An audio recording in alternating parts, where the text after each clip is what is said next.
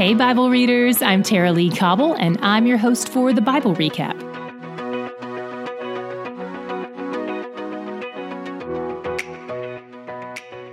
Yesterday, we left off with Moses telling the people what was needed to build the tabernacle where God would dwell in their midst, and God said anyone who felt like could contribute. Today, we open with God putting intelligence and skill into the craftsmen so they could build the sanctuary just like He wanted it. Then we see loads of people bringing stuff to donate.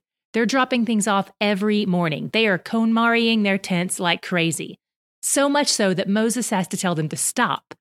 I love how God over-provided here. This really signals repentance on their parts. And it's fitting because Romans 2:4 tells us God's kindness leads us to repentance. And He has certainly been kind to them in sparing their lives after that golden calf debacle and renewing His covenant with them. We have some lengthy passages that may seem redundant to you since we just read this a few days ago when God gave these instructions. But the point of this repetition is to highlight that the people who just rebelled were actually following God's instructions to the letter. Don't miss that. We are going to have plenty of opportunities to be frustrated with their sins, so let's just take a moment to enjoy and appreciate this rare moment of obedience. It might be boring, but it's glorifying to God nonetheless. Not only that, but each of these pieces of furniture, and even the way they're arranged in the tabernacle in the shape of a cross, paint a divine picture for us.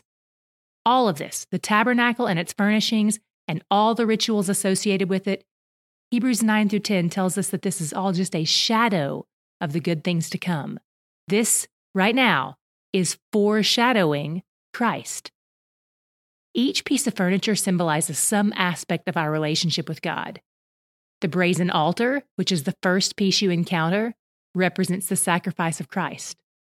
The bronze laver, which is the wash basin, represents being washed clean. The table of showbread represents feasting on the Word. The altar of incense represents prayer. The menorah or candlestick represents the light of the Holy Spirit constantly aflame in us. And of course, the Ark of the Covenant and the mercy seat, where God dwells, represent His presence with us. And we don't have time to unpack this fully, but they also parallel the 7 days of creation. You may have noticed that there are 7 pieces of furniture, the 7th piece being the mercy seat on which God's presence rests, much like Him resting on the 7th day of creation. When you're reading about these pieces, don't forget what they represent. All of this construction was worth it to the Israelites. They donated their plunder, they melted down their shekels, they wove fabrics and crafted curtain rods, all so that God could dwell in the midst of them. Surely you already recognize yourself in these people a little bit. You've had moments of rebellion and golden calf parties, and you've had moments where you'd give away all your best possessions if it meant the nearness of God. I have a feeling you're in more of the second place right now. The fact that you're here listening after reading what many would consider a very dry passage of Scripture, it tells me a little bit about that lampstand in your heart, that continual fire of the Spirit, burning even when you can't detect it.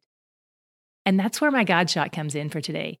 I see Him here with us, drawing us near, even on the days when there's nothing flashy about it. Even in the spaces that feel routine or humdrum, He's in the ritual, He's in the ordinary. I bet there were days when these priests were mixing the incense and slaughtering the animals when they didn't feel any closer to God than they did beforehand. Was it really even doing anything? But they kept at it, trusting beyond their own understanding that doing these things over and over really did serve some kind of purpose, even when they couldn't see it. They trusted His word. They followed His commands. I hope you do too.